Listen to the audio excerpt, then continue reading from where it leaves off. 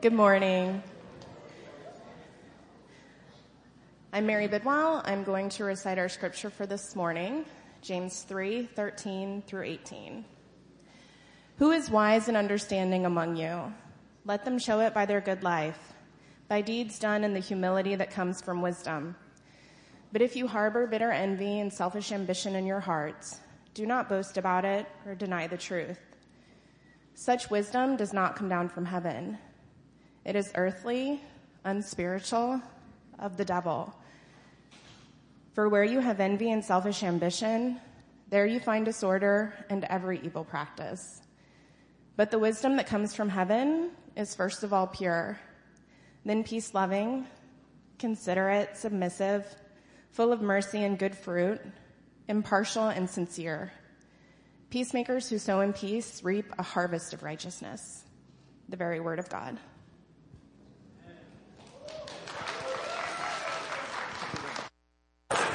All right. Thank you, Mary. Really awesome to have the Word of God recited to us from memory. Thank you for locking that Word in your heart, Mary, for our benefit this morning.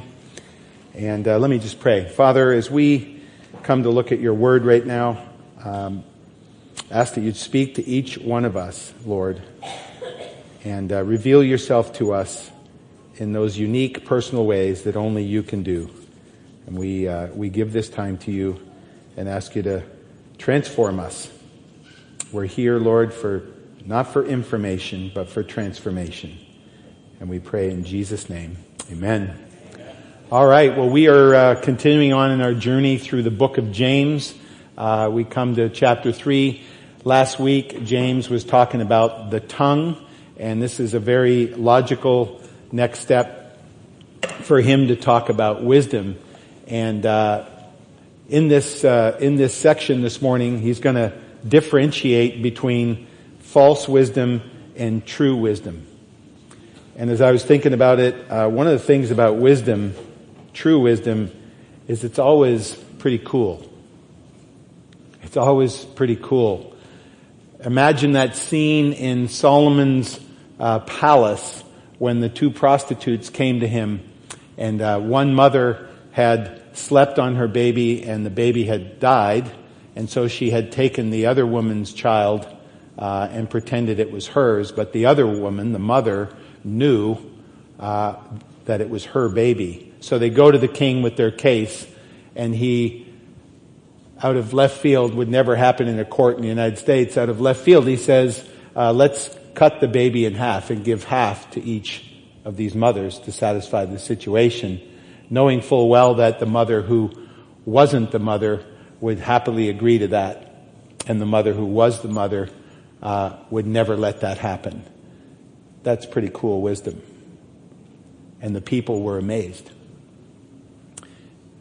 Fast forward, Jesus is on the Temple Mount, and they are testing him about paying the tax to Caesar.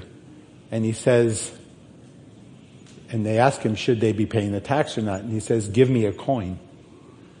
Well, they're not supposed to be on the Temple Mount with Roman money. They're supposed to be on the Temple Mount with shekels. So he disarms them right away. But then he says, whose image is that? And they say, Caesar's. He says, well then give to Caesar what belongs to Caesar, and give to God what belongs to God. And then we read in Luke's gospel that they were astonished and silent. Wisdom has that effect. It's that effect it has on us that we know what is being spoken is right. We know what is being spoken is true. We know what is being spoken is pure. And so James is going to tease that out. And this passage this morning is actually a treatise on wisdom. And we're going to unpack it in 4 parts. First, he's going to talk about, in verse 13, the deeds of the wise person, which will tie into the conversation he has at the end of chapter 2 about faith and deeds. Then he will outline the quality of false wisdom, verses 14 to 16, which he summarizes in the word chaos. That would be the summary of those 3 verses. Then he contrasts that with true wisdom And what true wisdom actually does is it produces shalom. Now, shalom means peace, but it also means everything in its right place. And then he goes on with that topic of peace to peacemakers and how they reap righteousness in verse 18. So we're going to unpack that in 4 pieces, and then we're going to spend the last several minutes of our time together listening to God and asking Him for wisdom. In chapter 1, James talked about if you need wisdom, ask for it, right? Now he's describing what wisdom looks like, what a wise person looks like, what the counterfeit looks like. And so now, as we apply this, we're going to spend that last 5 minutes or so, we're just going to ask God for wisdom. So I want you to think about a topic, an issue that you're wrestling with right now, that is real to you, that you're in the middle of.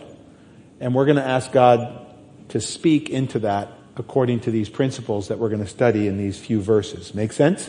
Yes. All right. So, wisdom. Now, there's a point of view that we need to see, because even though the book of James was written in Greek, it is a very Hebraic book. It is a very Jewish wisdom book. So, for us, when we hear the word wisdom, we have been trained in an education system in this country that is essentially Greek. All right? We are a Hellenistic society. Alexander the Great said, if you give me the gymnasium, you give me the arena, you give me the theater, and you give me the temples, I can control culture. I can control culture with those institutions. And you go downtown and you see the theater, you see the gymnasiums, the private schools, you see the arenas down by the riverfront, and you see the temples all over the place. This is a very Hellenistic country and a very Hellenistic society. So for the Greeks, and we've got a picture here painted by Raphael in 1509 of the school of Athens. But for Greeks, this idea of wisdom is a lifelong discussion. It's a lifelong intellectual pursuit. It's a lifelong searching for the latest ideas. In Acts chapter 17, Paul's in Athens and he says at the Areopagus, they're all they do all day is stand around and talk about the latest ideas. In 2019, we have TED Talks. That's the same idea. So, got the school of wisdom. But then contrast that to the Hebraic perspective, to the Jewish perspective. And this is a picture painted in about 1840 by a guy named Hart. And it is the Jewish synagogue in Livorno, Italy. And these are the Jews bringing in the Torah scrolls. The center character is carrying the Torah scrolls. This is the scroll of the first 5 books of the Bible. And the Jewish people will read that Torah in little chunks all year. Now on Monday here and Tuesday, they have what they call Simchat Torah. This is the day that they get to the end of Deuteronomy and they rewind the scrolls back to the beginning, and the next day, which will be Wednesday next week, they start again in Genesis. And they always finish at the Feast of Tabernacles, the feast that's going on right now in Jerusalem. But this picture shows us that for the Jew, it is a lifelong, wisdom is a lifelong search for the best way to live. For the best way to live. Usually 1 week at a time, from Shabbat to Shabbat.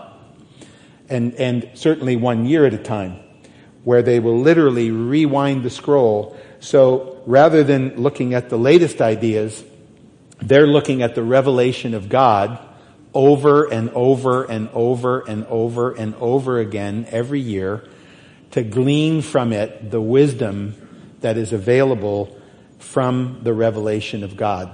See the difference? See the difference? So let me unpack that a little bit further. So Hebraism and Hellenism, this is how you might contrast these two. One, and I'm going to have Hebraism here and Hellenism here. Hebraism is a spiritual culture. Hellenism is a material culture. Hebraism is based on listening. Hellenism is based on seeing. Hebraism is about free will. Hellenism is about fate. Hebraism is theist. Hellenism is inherently humanist. Hebraism is divine laws. Hellenism has human laws. Hebraism is based on revelation and faith. Hellenism is based on reason and science. Hebraism is a worshiping community. Hellenism is a political community. Hebraism has modest dress. Hellenism has exercising in the nude. The word gymnasium literally means exercise in the nude. Hebraism is sexually conservative. Hellenism is sexually liberal. Hebraism focuses on being aware of sin and avoiding it and mastering over it. Hellenism is see things as they are and seek beauty and enjoyment as much as possible. Hebraism has a strictness of conscience. Hellenism has a spontaneity of consciousness. Hebraism is about obedience and action. Hellenism is about questioning and thinking. Wisdom in the Hebraic model is a lifestyle. Wisdom in the Hellenistic model is a body of knowledge. What is right, what is practical. And finally, material and spiritual things are integrated, and in Hellenism, material and spiritual things are separated and bifurcated. So, with that in mind, we have two fundamental worldviews on wisdom, and we need to understand that where James is coming from the Hebraic way of looking at wisdom. And it's expressed in this verse from Psalm 90, which Moses wrote. And it says in verse 12, "Teach us to number our days that we may gain a heart of wisdom." To the Jewish mind, wisdom is a lifelong pursuit of this changed heart and a life that is increasingly well lived. So, the first verse of what we read this morning in James chapter 3, verse 13, reinforces that and tells us about the life and the deeds of the wise person, and it is boiled down to a life well lived, the deeds that James has talked about in chapter 2, and we find out that the key to that is humility. I'm not going to spend a lot of time on humility this morning because that's a big topic for next week's message in chapter 4 of James, but it is this idea of the grace that we can be humble and walk like Jesus walked, that appeals to God. So in Proverbs chapter 4, classic Jewish wisdom book, it says the beginning of wisdom is this: get wisdom. Though it cost all you have, get understanding. Cherish her and she will exalt you. Embrace her and she will honor you. She will give you a garland to grace your head and present you with a glorious crown. Listen, my son, accept what I say, and the years of your life will be many. Wisdom is tied to a long life. And in the New Testament of the Scriptures, we have this in Hebrews chapter 13, verse 7. Remember your leaders who spoke the word of God to you. Consider the outcome of their way of life and imitate their faith. When I read this verse, I think immediately of Jerry Kirk, my mentor in the faith, who's 88 years old, 5 kids, 28 grandchildren, and I think something like 30 great-grandchildren now. But he only keeps track of the kids and their spouses, and that number's at 96 now. 96 people, in his family, and he communicates with them weekly with scripture memory, all of them. Scripture memory and whatever, prays for them every day. And this is a heart that has been yielded to wisdom. And you can see it, and you can actually feel it when you're with him and you're speaking with him. In our congregation, we have a number of people like this, but I just want to mention two elders who have stepped down from daily service into a role that we call it Elders Community or Elders Emeritus. Burr Robinson, and I keep joking with Burr that I want to be like him when he grows up. because he's 79, but he hasn't gone into retirement. He's not collecting seashells. He's not driving around, to the beach every day. He's actively engaged. And you can tell that Burr wants to live a better life every week. And the same goes for his bride, Terry. They together are a picture of wisdom, of a life well lived, right in our midst. And I also would like to mention Tom Dewey and Jane Dewey, ditto, same thing. Still actively engaged, a little bit younger than Burr, but charging full speed ahead. A story that I want to share about Tom is that last week one of our elderly ladies, Thelma White, moved in to a new care facility, assisted living facility, and Tom had asked her several months ago what she would most like for her room, and she said, I want a picture of Jesus over my bed. So Tom had gone to work on that. He noticed a few weeks later that his granddaughter has developed quite a skill at drawing portraits with pencils, colored pencils. And so he asked her to do a portrait of Jesus for her. And then last week, he was able to present that to Thelma, and there were tears all around. And let me tell you why there were tears all around. Because that was a moment of wisdom. That was a moment that was really cool. Because what happened in that moment was Thelma realized she had somebody, she's never been married. She had somebody who cared for her and loved her. She had someone who had listened and remembered and acted on that. She had been engaged now with a granddaughter who's soon going to visit Thelma, and that connection is going to be made, which is going to have a significant effect on the granddaughter's faith. So Tom has been engaging in this pursuit of wisdom, and that to me, it shows that wisdom is grounded in love, but it's also grounded in peace. And this is a person who's in her new living quarters, living in peace.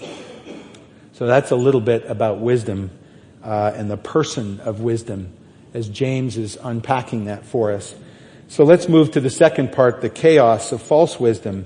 And in this section, we read that what goes on is bitter envy, selfish ambition. That word selfish ambition there, that's like political electioneering.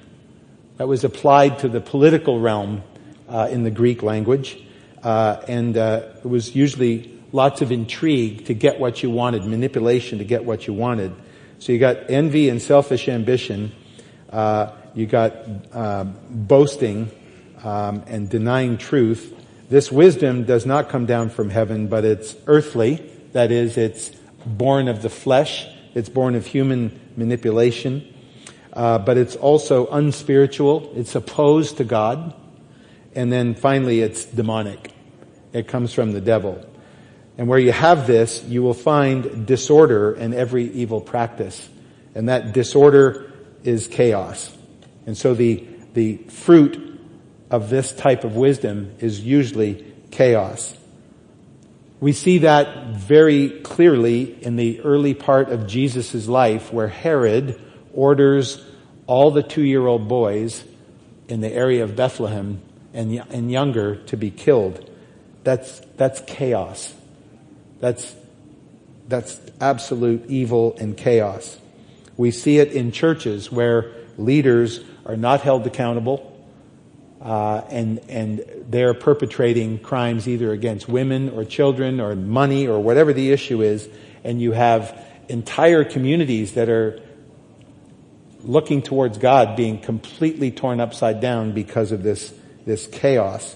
In Galatians, Paul says it this way: the acts of the flesh are obvious: sexual immorality, impurity and debauchery, idolatry and witchcraft, hatred, discord, jealousy, fits of rage, selfish ambition — there's that selfish ambition again — dissensions, factions, envy, drunkenness, orgies, and the like. I warn you, as I did before, that those who live like this will not inherit the kingdom of God. This is directly opposed to all that God is and wants. And so James lays that down, and then he turns now in verse 17 and he defines true wisdom. He says that the wisdom that comes from heaven is first of all pure. That means it's clean and there's no hidden motives. There's no hidden motives being issued. Then it's peace-loving, and this is something that is ordered.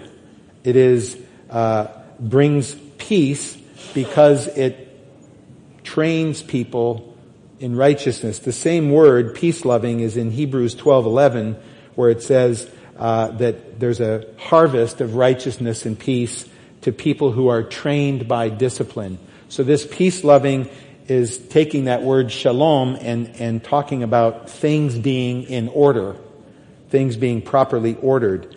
Then it's considerate, which is gentle and caring. It's submissive. That means it's not boastful. It's full of mercy, which means it's not accusative. It's not accusing you or the listener. It's full of good fruit, which speaks to the fruit of the Spirit and the aroma of Christ. It's impartial. That means it's not prejudiced. It's not coming from a prejudiced point of view. And it's sincere, meaning there's no hypocrisy in that word of wisdom. So these 8 qualities, 8 is the symbol for eternal. So it's these 8 qualities of wisdom that James says this is what it looks like when it comes from heaven. Jesus says the same thing. He says in Matthew 11:19, he says, wisdom is proved right by her deeds. And it's in the context of setting things right and ultimately resting in God. And that's exactly what happened with Jesus at Martha and Mary's house. Martha's in the kitchen running around, yelling and screaming at her sister. Even says to Jesus, can't you do something about this? And Jesus is quietly speaking with Mary, and Mary is sitting at his feet.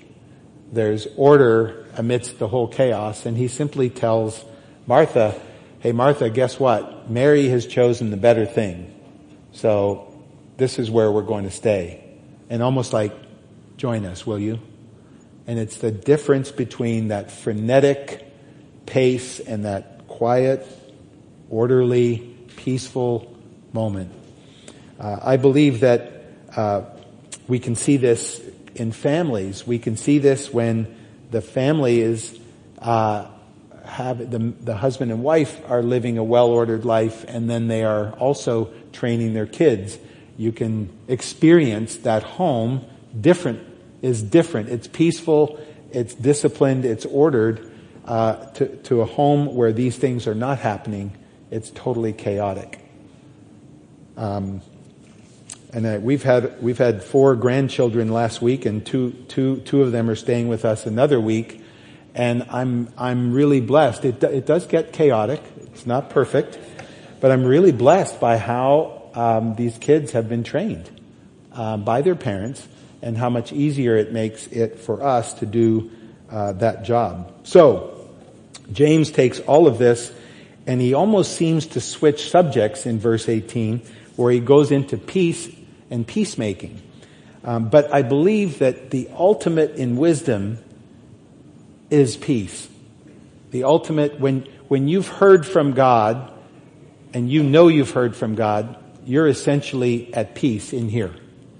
You know that whatever it is He's communicated to you to do, you're going to do. You feel confident that that's what He wants, and you're moving in that direction. That is a quality of wisdom from heaven.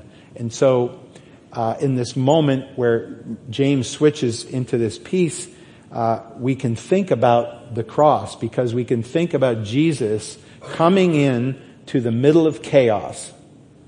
The chaos of the first century, the Roman Empire, the brutal dictatorship, the slavery, the things that were going on in the midst of all that. And Jesus comes and plants the kingdom flag. And in the ultimate act of peacemaking, He lays His life down on the cross for the forgiveness of our sin, for the restoration of our relationship with the Father, for the outpouring of the Holy Spirit and for the joy set before him as he ascends to heaven and as he's waiting in heaven now, praying for us and waiting to come back. We have still in this earth chaos, but in the midst of that chaos is the kingdom of God. It's been planted. It is absolutely sure.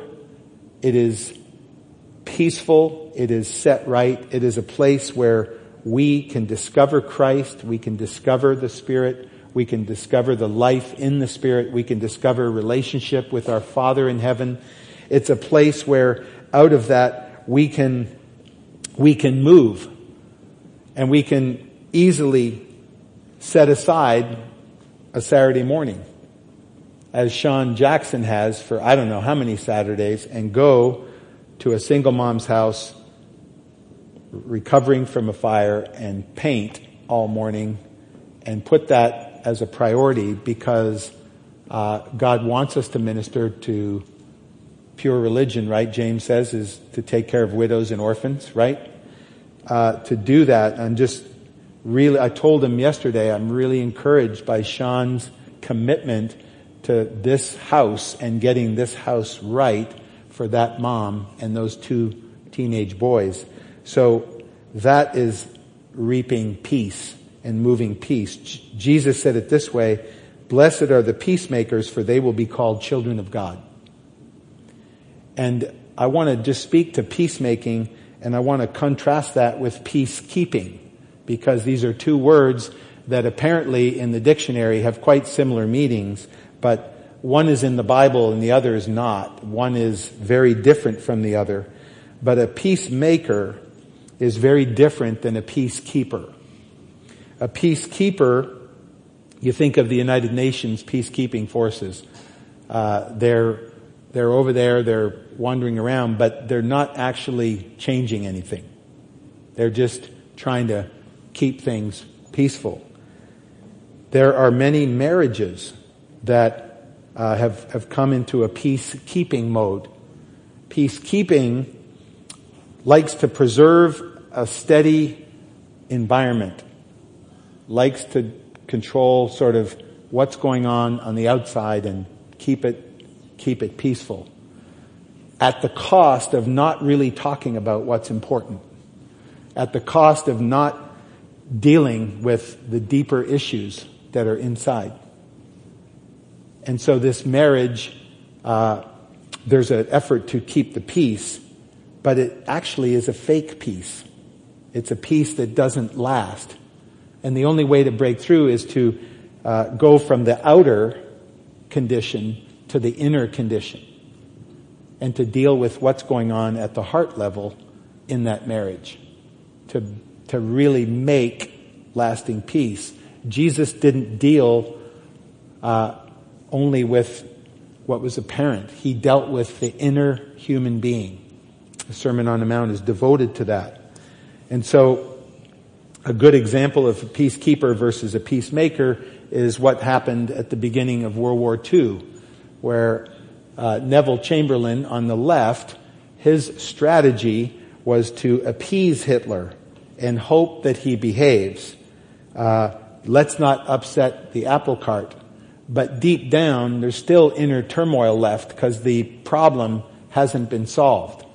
And how many countries does Hitler have to move in before we realize in appeasing him we've created a monster? And so Churchill comes along and says, we gotta confront Hitler. And he had to confront his own fears. He had to confront what was going on in his own understanding. He had to set things right, and he had to decide that everything we have is worth spending to defend ourselves from tyranny. Everything that we have is worth spending to defend ourselves from tyranny, to defend ourselves from this condition that will not remain peaceful. So I hope I've illustrated that. In the book of Romans, Paul says it this way: if it's possible, as far as it depends on you, live at peace with everyone. And he goes on to say, don't be overcome by evil, but overcome evil with good. In other words, he says, confront things that are not true.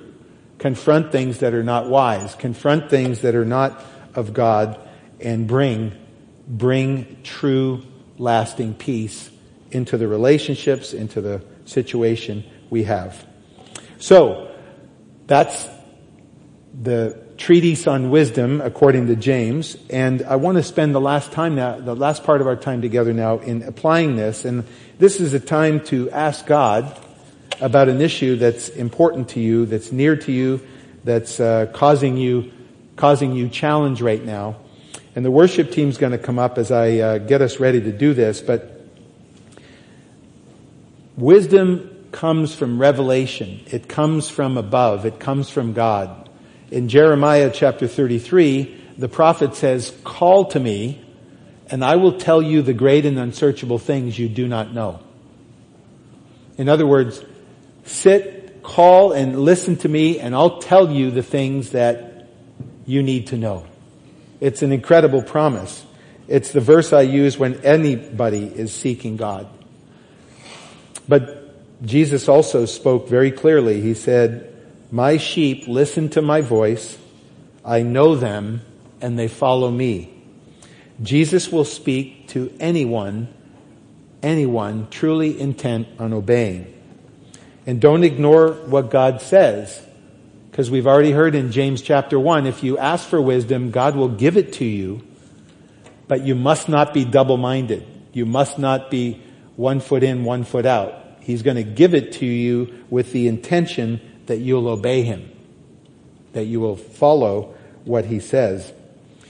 So it's really like this. We're going to be still. Next slide. I'm going to lead you to a time of being still. Psalm 46:10 says, be still and know that I'm God. We're going to envision Jesus. The scriptures tell us to fix our eyes on Jesus. So we're going to envision Jesus. We're going to listen and get in the flow of the thoughts that God gives us. And then we're going to journal. We're just going to write down what we hear. And the Habakkuk, the prophet, says, hey, if you get revelation, write it down. If God's going to say something to you, write it down so you don't forget.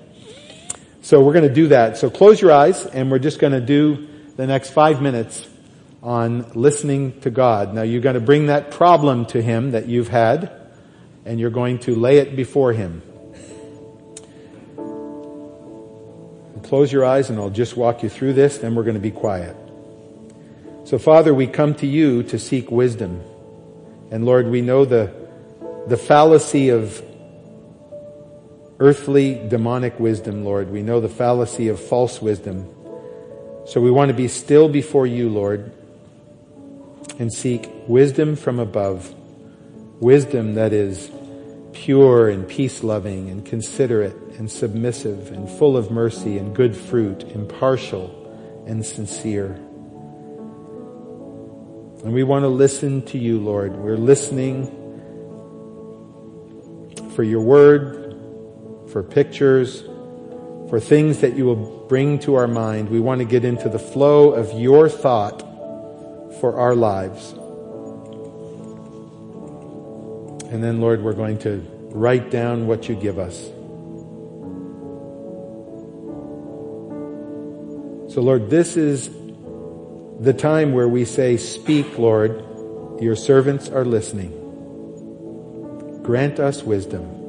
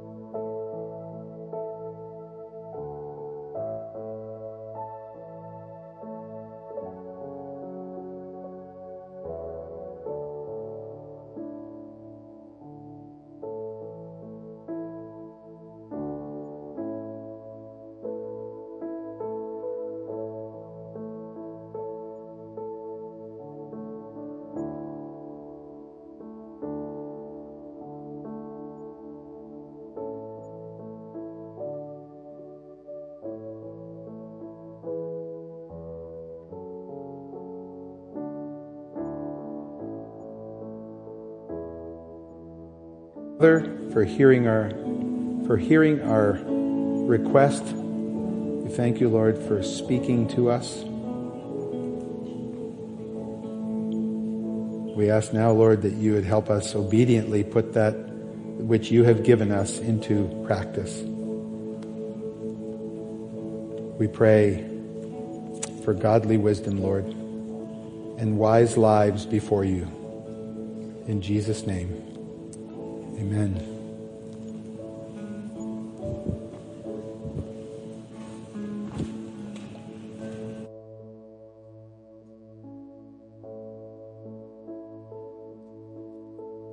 Well, you can stay seated. You can stand with us. We're going to sing as an invitation for God to just continue to bring clarity and wisdom to us as we lay down our hearts and our minds, submitting to His wisdom.